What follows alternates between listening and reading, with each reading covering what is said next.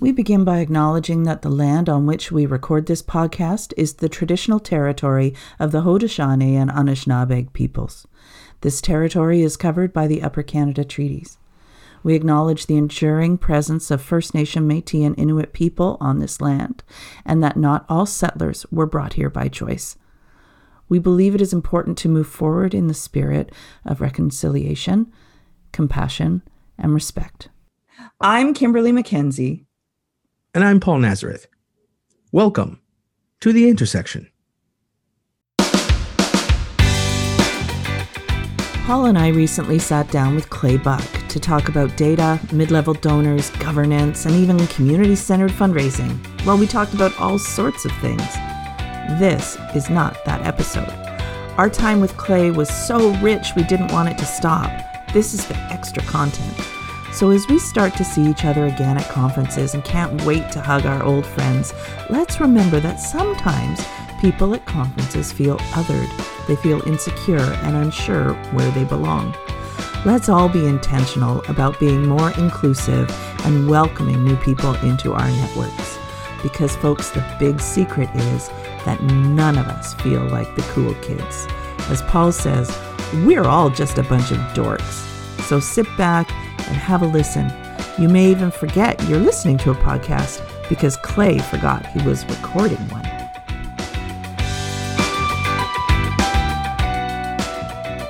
I'm just wondering if you guys have time. I don't know if it'll be interesting, but I feel like, I know for myself, and I suspect for both of you, there have been times when, you know, I will be at a conference or be on Twitter or something, and I feel like all the really popular people are doing something more fun than whatever it is that I'm doing now. Is that just me? No, right? No. And so, because I know a lot of other people who I never, when I voice that and I say, yeah, I'm just not part of the cool kids crowd, they go, no, I'm not either. But isn't it?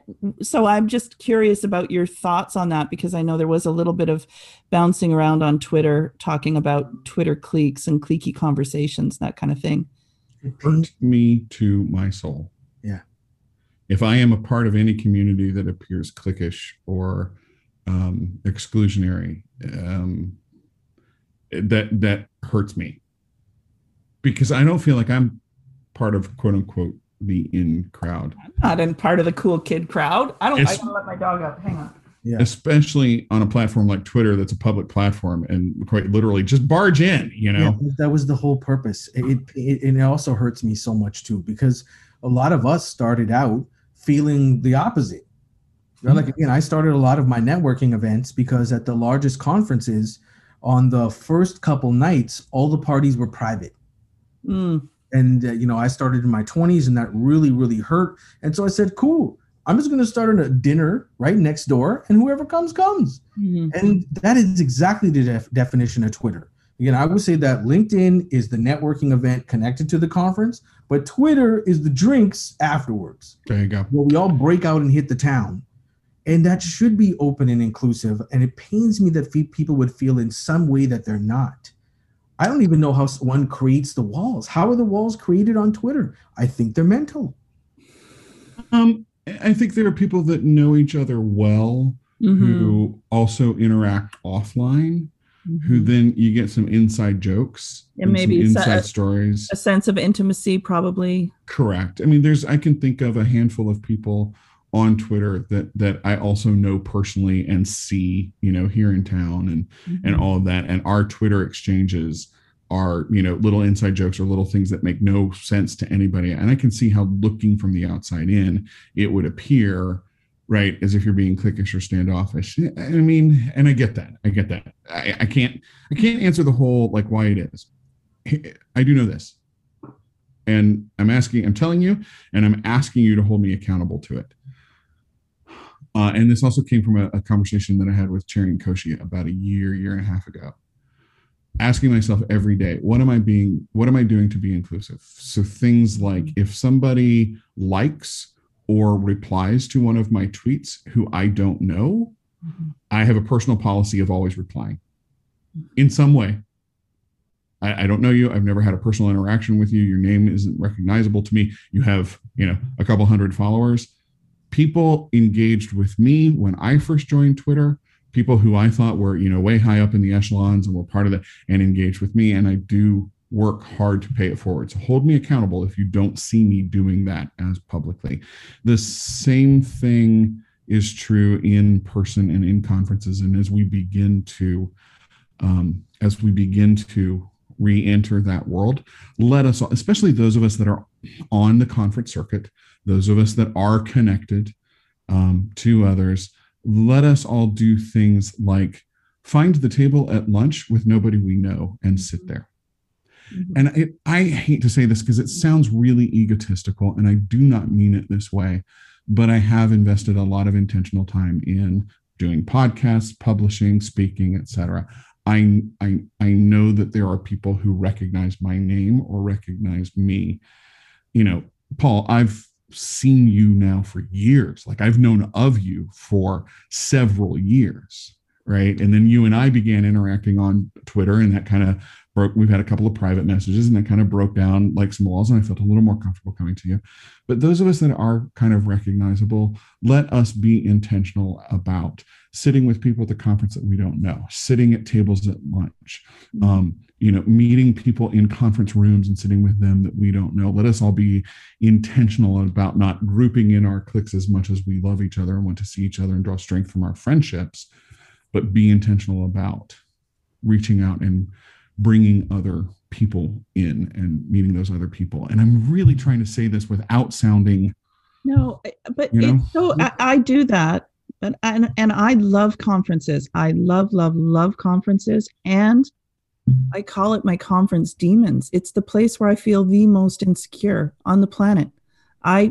People probably don't, and I'm only confessing this because I think there are a lot of other people who also feel very insecure and lonely when they're in a room with 1,500 other fundraisers and everybody else seems to be closer or more connected. This is something that I carry with me. It's kind of like when I was in grade 12 and maybe I'm sounding a little bit pathetic now. I don't know if we're going to share this, but you know what? I had a boyfriend in high school who was not a very good boyfriend. Brent, Tom, I'm talking to you. Oh, she named it. Names, y'all. He was horrible for me. And we broke up before my graduation. And I had a whole bunch of male friends. And several years after graduating, I went back to my hometown at Christmas. And I said, I don't know why why did I end up going to the prom alone when all of you guys claimed to be my best friends? And they just thought, oh my gosh, we thought it never even occurred to us to ask you to go to the prom because we thought you had a date.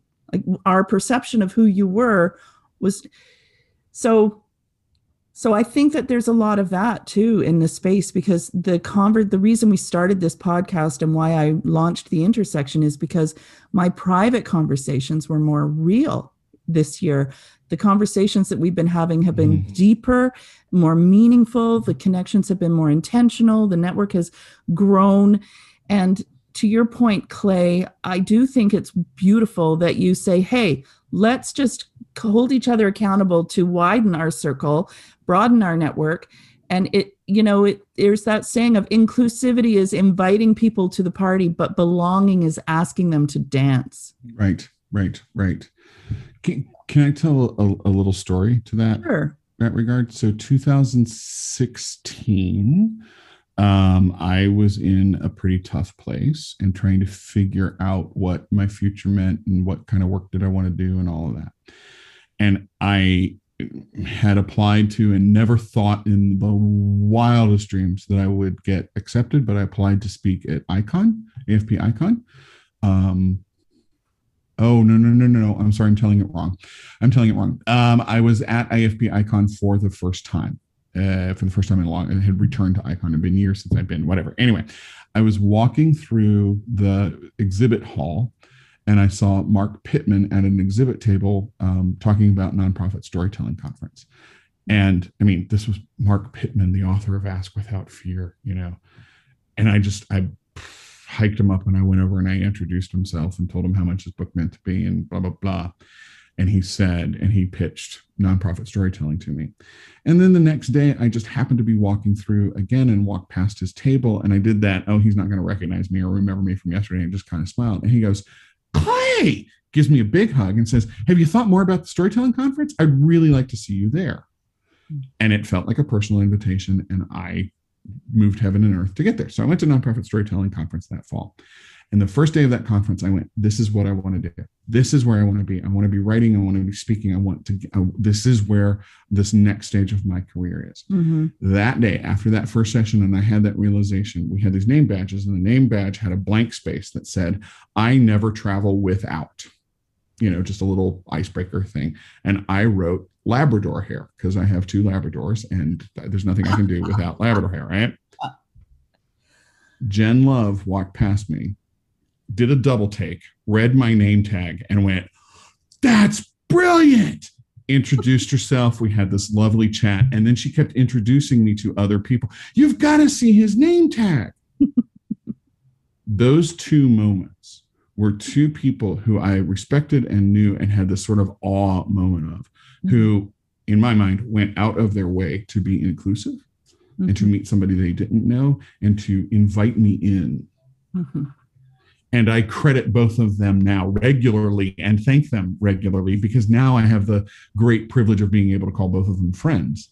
Mm-hmm. And I thank them regularly because if they had not, then I would probably still be that guy sheepish on the corner going, what do I want to be when I grow up? So you just give us the case studies of how to do that, how to be more inclusive, how to create belonging. And I think we got to be more intentional to do that. And hey, that's the reason I'm on Twitter. The reason I'm there is if I just go to conferences and stay within my circles, my network will contract and become homogeneous of thought, practice, geography. And Twitter is the ultimate for me, the game changer. And I struggle with other platforms. I think truly, Clubhouse. Yes, it is becoming one of the ones that's helping with that equalization of access. But there's still nothing like Twitter that will give you equal access to everybody and make every conversation an open one. I feel scared of Twitter though. And I think I think that we need to name that there are people who are scared to say, because it can turn on you so dang fast. I don't disagree.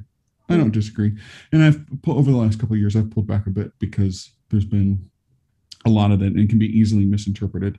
Yeah. The flip side of that though is, do you know that phone phobia is a legitimate psychological, like there are people that it's not a true phobia, but who speaking on the phone causes anxiety? Well, every one of my children. It is a true, not disease, but it is a true thing. And I have it. I have extreme anxiety in talking on the phone. Zoom has been a godsend to me. Really? Because I can see you. And if I can't see you, I am completely convinced that you are rolling your eyes, doing something else, not engaged, making fun of me, whatever it may be. That's that saboteur that we all have in our head. Of course it is. Right? Well, that's what anxiety is. Well, of course. Right. Of course it is. So Clubhouse, while I've enjoyed it, Clubhouse is very hard for me because it's like talking on the phone.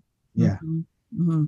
So like Twitter is great for me because I can organize my thoughts. Zoom is amazing because I can actually see you and I can interact, and I'm the type that needs that feedback, which gets to communication and learning styles. Mm-hmm. We can talk omni-channel all you want, but the reality is different adults respond to different channels in different ways. For some people, an email is better. For some, text is. For some, mail is. Social media platforms, some are better for others. Learning styles are different. We live in a world now where we know this about people and therefore I think are accountable to it. Let's talk about accessibility in being able to read things. And I'm getting really convicted on picture captions and working on alt text and those kinds of things. We are learning and absorbing so much about how to embrace inclusivity in multiple ways that it becomes incumbent upon us. Now we know. So now we got to do. Yeah, now we know. So now we've got to do it. But And can I offer also a bright humor moment in this? no, So no, okay. Give me a yes, second. Give me 1 second. what the dog? You're gonna love this. All right. I hope he's getting a dog. Yeah, something. I wonder what all those pictures are back there. I think he takes them. I think he takes the pictures. Do you take those pictures? Yes. Ah. How did you know that, Paul? No, I'm not a conference junkie. Oh my gosh. I wrote a post years ago about all my lanyards that I saved. I have them too. They asked me back, but I don't give them back ever. I have expunged, unfortunately. Every name tag from every job I've ever worked. Yeah, every lapel pin from every campaign I've ever run. It's a problem. Really. Every lanyard from every conference.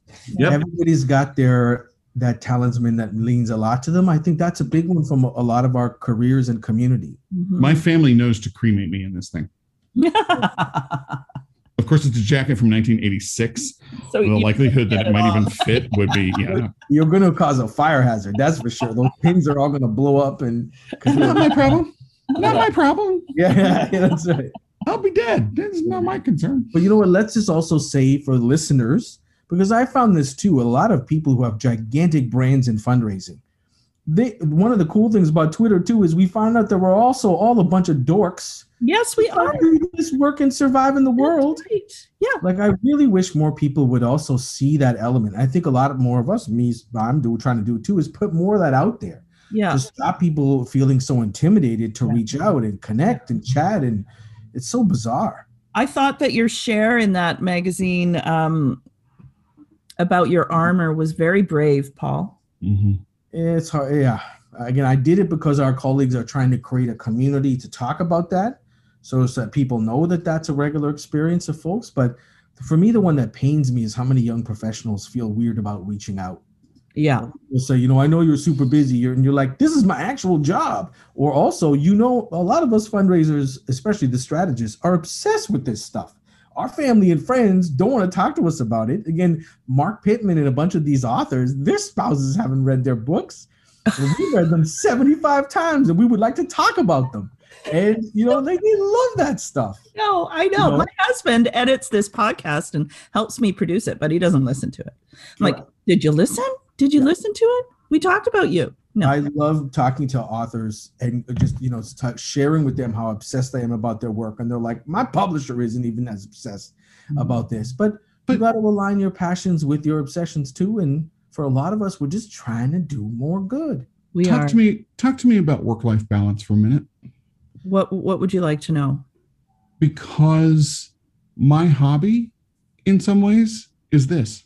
Yeah. Yeah. Like I'm really, really fortunate. People talk about work-life balance and I'm like, I'm a dork. I will dig into a donor database on the weekend because I get bored and want something to do. And I'm curious. I like reading about fundraising and nonprofit management. I like talking about this. I like going out, well, sometimes for cocktails with fellow nonprofit people and talking shop. Mm-hmm. I mean, and I probably do need a few more interests in my life that aren't, to get a little break from it.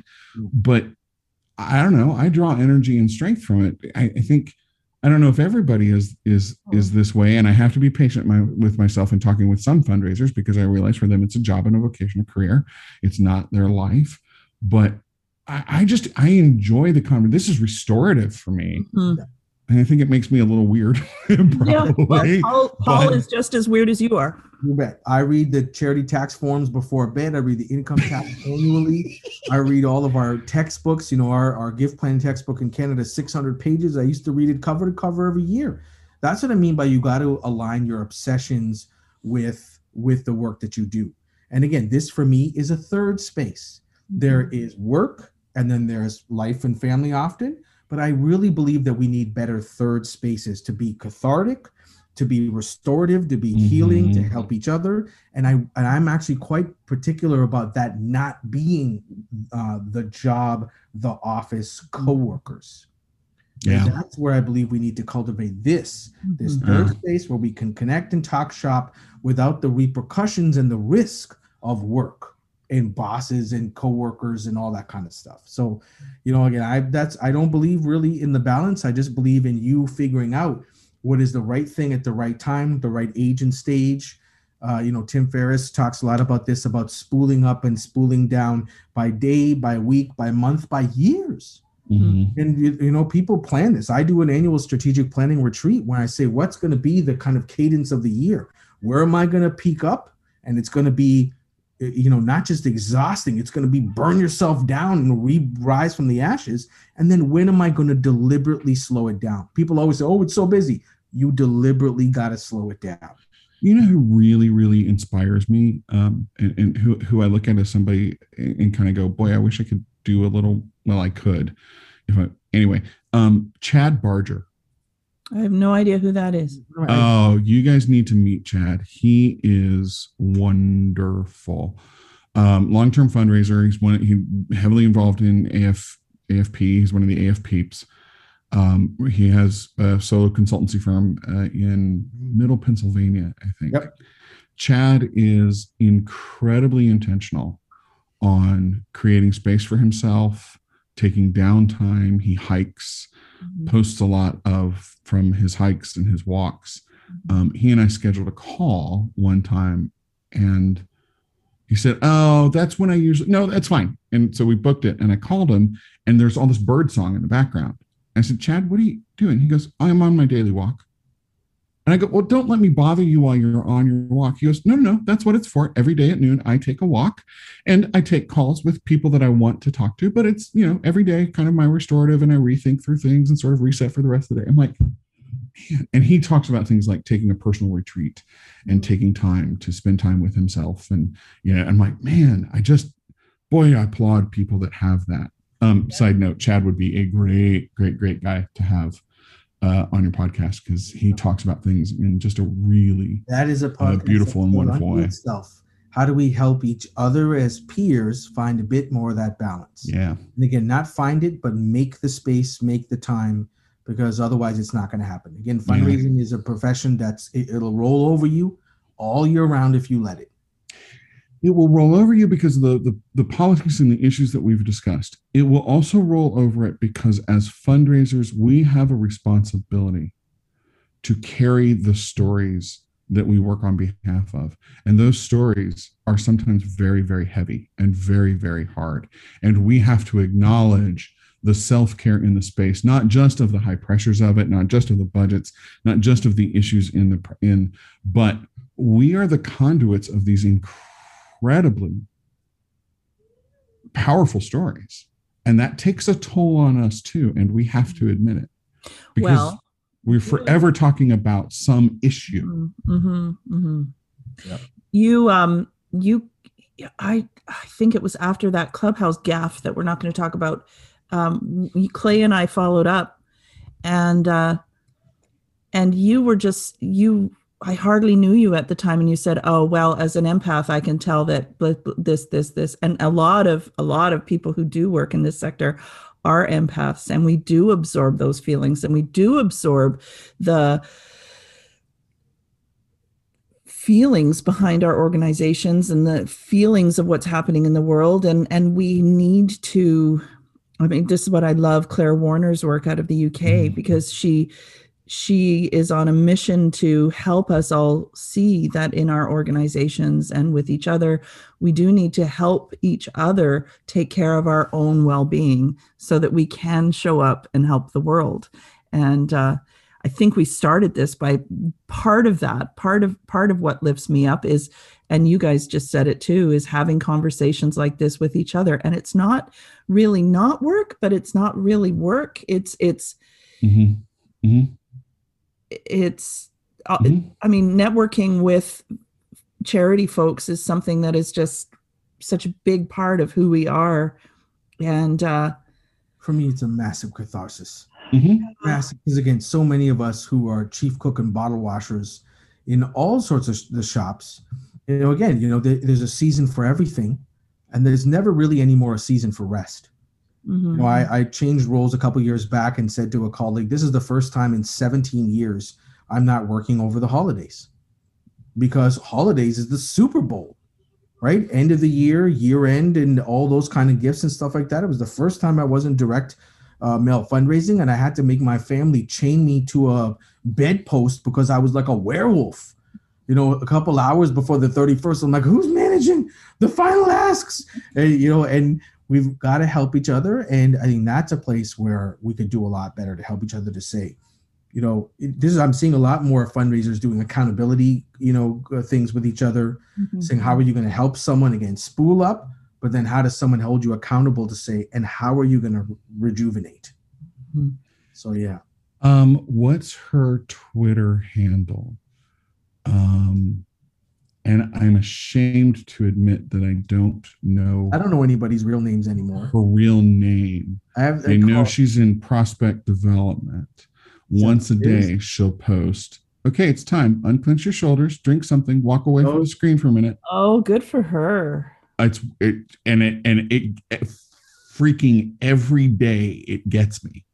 Huh. And just about the time she posted, I'm like, oh, and I have thanked her a couple of times because without those tweets, there are times when I'm like, okay, I need to follow her, so I need you to take a second to. I'm looking it up. We got a journalist who's in New York who she does daily doom scrolling warnings. She's like, have you been doom scrolling on whatever platform for how long? Stop. I have to confess, guys, that this third lockdown has knocked me off my feet. I have been handling this pandemic and all of these kids extremely well, and I don't think I've left the house once to go to the liquor store in 3 weeks, and I'm not walking right now. And I was making such progress working out and going to the gym and doing burpees. I'm not really scared of burpees anymore, but I haven't moved my body in 3 weeks. So the doom scrolling is something that I definitely need help with right now. But I'm just calling on a lot of self-compassion. This is that Adam Grant's article in the New York Times about languishing it was just so timely. It was so on point. Oh. Did you read it, Clay? I read it. Did it piss you off? You look angry. No, it didn't piss me off, and I resonated with it. And then there was an article that came out 2 days later that said, I'm not languishing, I'm dormant. And I went, that's it. That's me right now. Yeah. It described me a little more than the languishing. I thought the languishing one was phenomenal and just, eye-opening in some ways of just, wow. Right. And then this next one came out that I was just, oh boy, I'm languishing is close to rotting. That's the word I'm using. Because again, I'm not moving.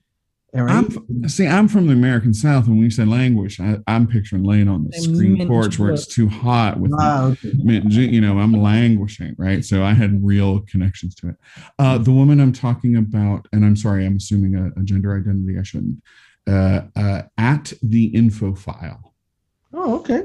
I do not follow that person, but I will. That was an awesome bonus episode, guys. Here we go. I forgot we were doing a podcast. Clay will be back next week with a full episode, and we're so grateful for that. Please be sure to subscribe, review, and share. We love your feedback too, so let us know what you think and what you'd like to hear more of in the Hub. Thank you for making this podcast a priority. We are so glad that you are part of our community.